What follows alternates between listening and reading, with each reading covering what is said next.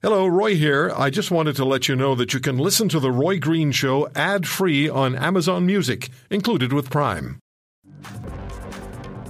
No one will ever forget the Nova Scotia mass shooting, and the inquiry began just days ago, and former Globe and Mail editor, Nova Scotia resident, and author of a new book, 22 Murders, to be published in April, writes in an op-ed this week, quote, Nova Scotia mass shooting inquiry more about covering up than finding answers. Paul Palango wrote that. He's the author of 22 Murders, investigating the massacres, cover-up, and obstacles to justice in Nova Scotia.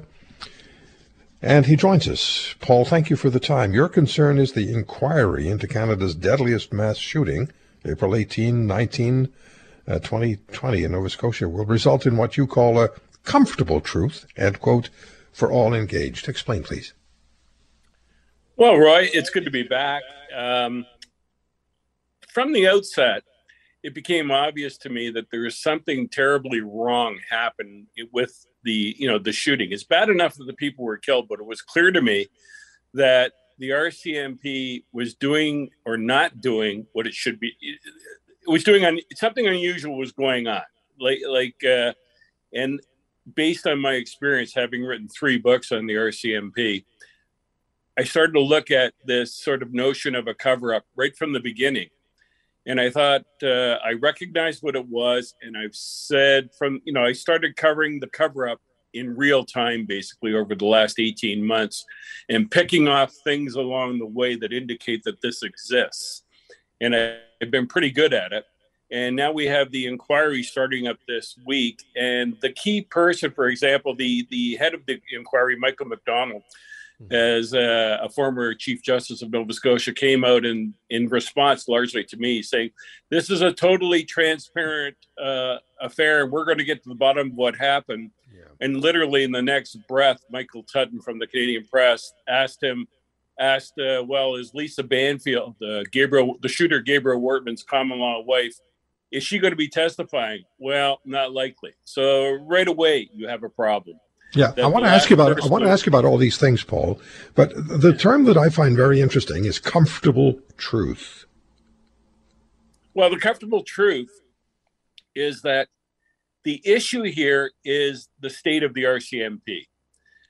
The government and the RCMP, both the federal and provincial governments, don't want the whole story to come out because I've been told from the beginning, when people learn what really happened, they will not want the RCMP policing them as a contract police force. And that's how the RCMP works outside of Ontario and Quebec, right. That they're a contract police force hired by the province to do the jobs that the OPP and the Sûreté de Quebec do, for example, and some municipal police forces. So it's hired to do that.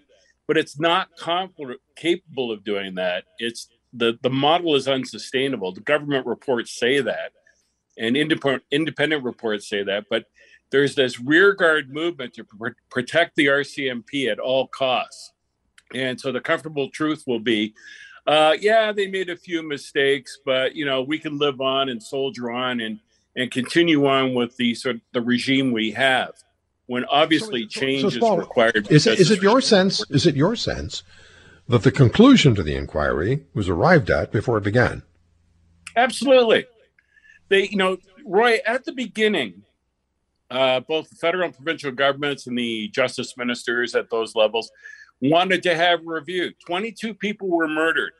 On the second day, the Sunday, April 19th, the RCMP did not even put out a public alert while 9 people were being murdered over about a 5.5-hour period, including an RCMP constable, Heidi Stevenson. Yes. And they said, we did the best we can, and let's move on from there. We don't want, there's no big issue here. Just move along. It was a bad day. We were overwhelmed.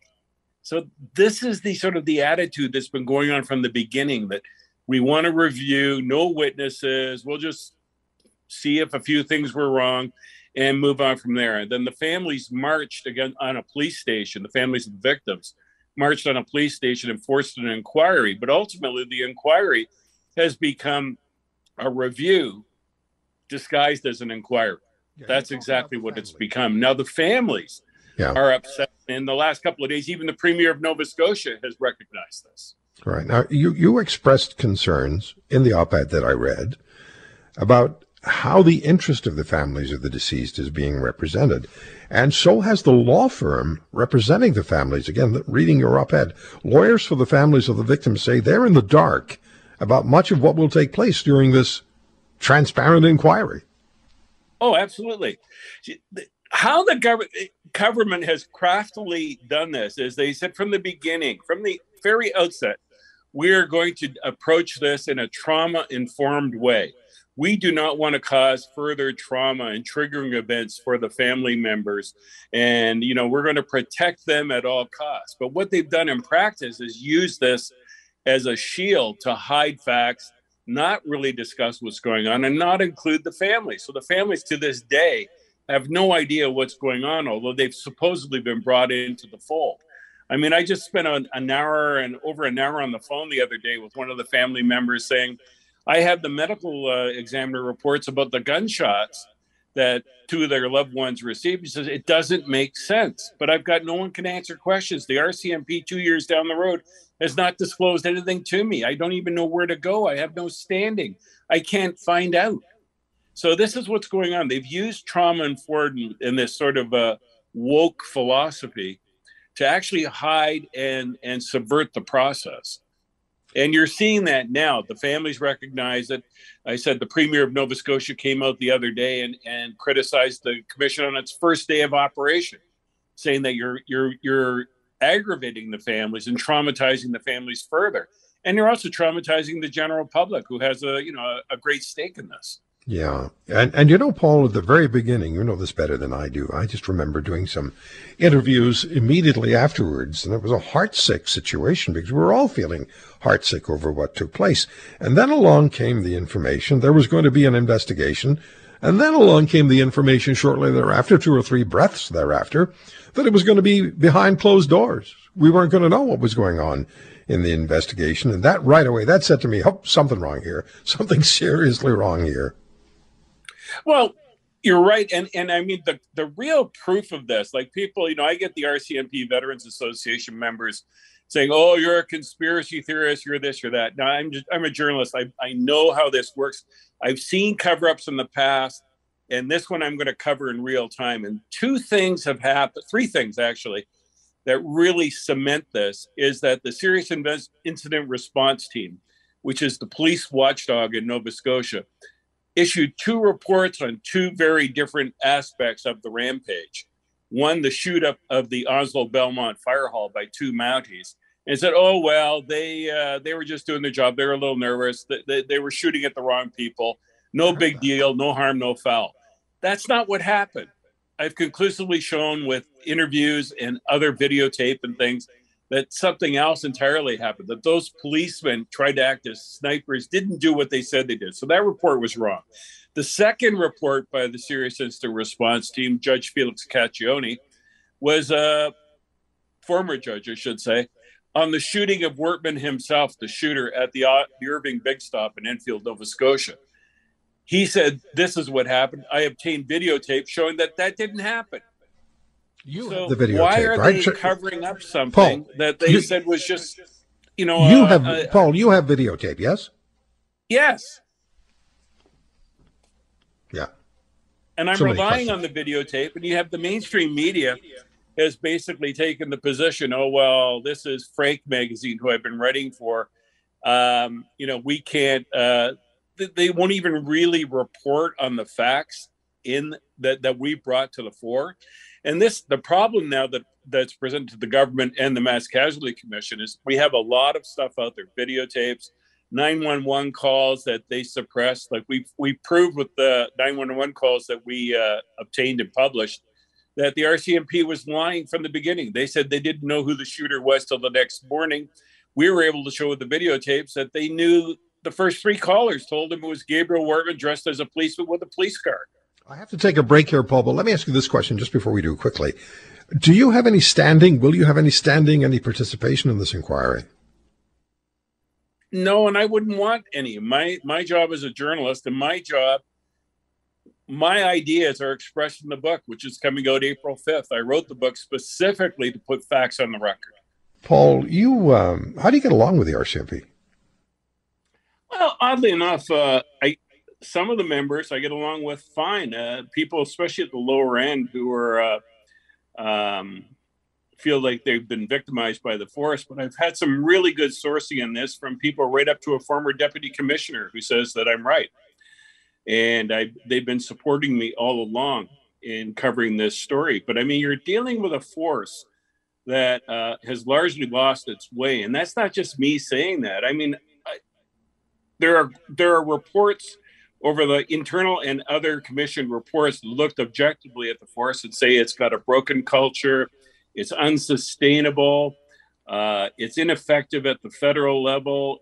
It's just a myriad of problems. But the problem in Canada dealing with it, it's seen as a symbol of Canada, and that any criticism of it is an attack on Canada. But really, the force is just the way it's structured is out of date. Its time has passed. Having a contract police force, the provinces outside of Ontario and Quebec, doesn't really work. Those provinces should be paying for their own police forces, should have their own provincial police forces, or regional police forces that effectively do that job. In the RCMP, if you don't have a vested interest or live in the area you're policing, your involvement's going to be lesser. That's just the way it is. But let me come back to something else here. Let's go back to the families for a second.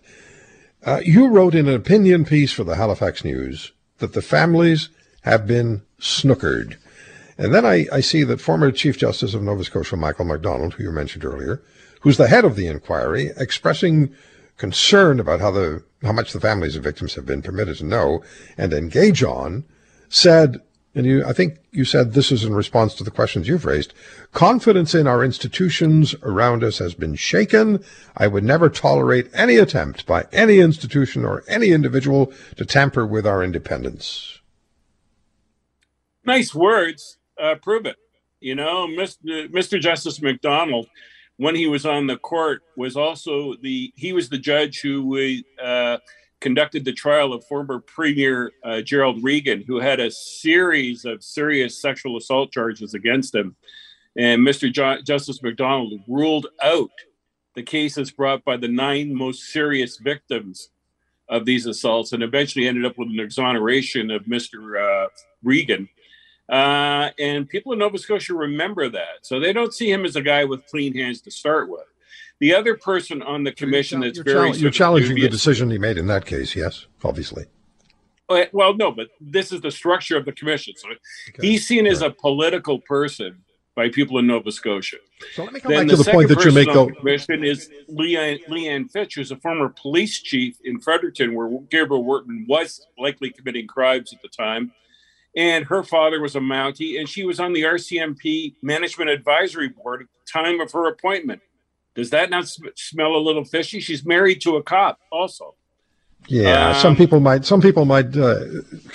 consider investigating conflict of interest there. But let me come back to this, because this is really ultimately extremely important. And you're right. I want to come back to the families of these victims, because ultimately they need to be represented properly and they need to be addressed, and their care is primary.